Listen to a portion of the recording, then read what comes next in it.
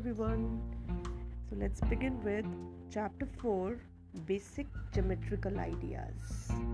In this chapter, we'll be having fun with different geometrical shapes. So we'll be beginning with a point, which is represented by a dot, just like the tip of a needle. A point has no length, no breadth, and no thickness or height. A line segment has two endpoints and it can be measured, whereas a line has no endpoints and it can be extended indefinitely in both the directions.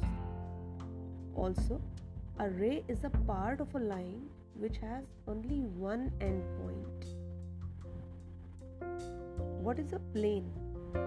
It is a smooth, flat surface, just like the surface of the table, and it extends infinitely in all the directions.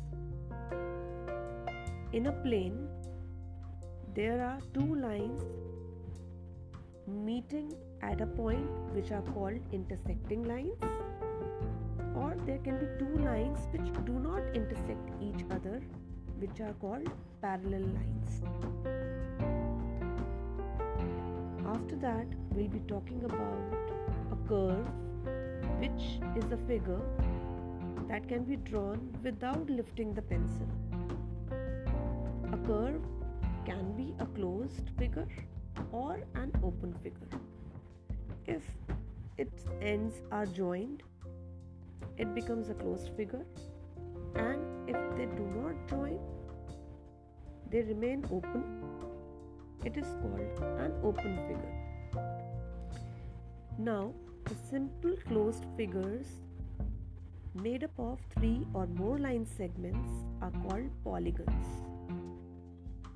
So, we can say that a triangle, a quadrilateral, both are polygons.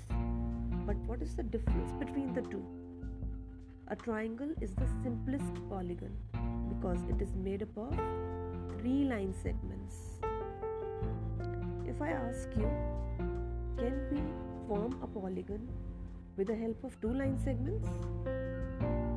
So your answer will be no, because using two line segments, the figure will be an open figure and a polygon is a closed figure. So the triangle is the simplest polygon. Whereas a quadrilateral is also a polygon because it is a closed figure, but it is made up of four line segments. Then we'll be talking of a figure formed by two rays with a common initial point, which is known as an angle. And an angle has a vertex and two arms. Moving on further, we'll be talking about a circle, and we'll learn how to label its different parts.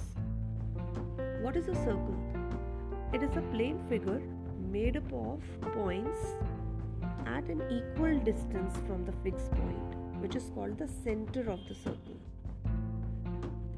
Then we'll be talking about its different parts like radius, center, diameter, chord, circumference, segment, and other parts as well. We'll be talking of concentric circles also, which are two or more circles with the same center but having different radii. So, let's have fun. Are you ready? Alright, let's begin.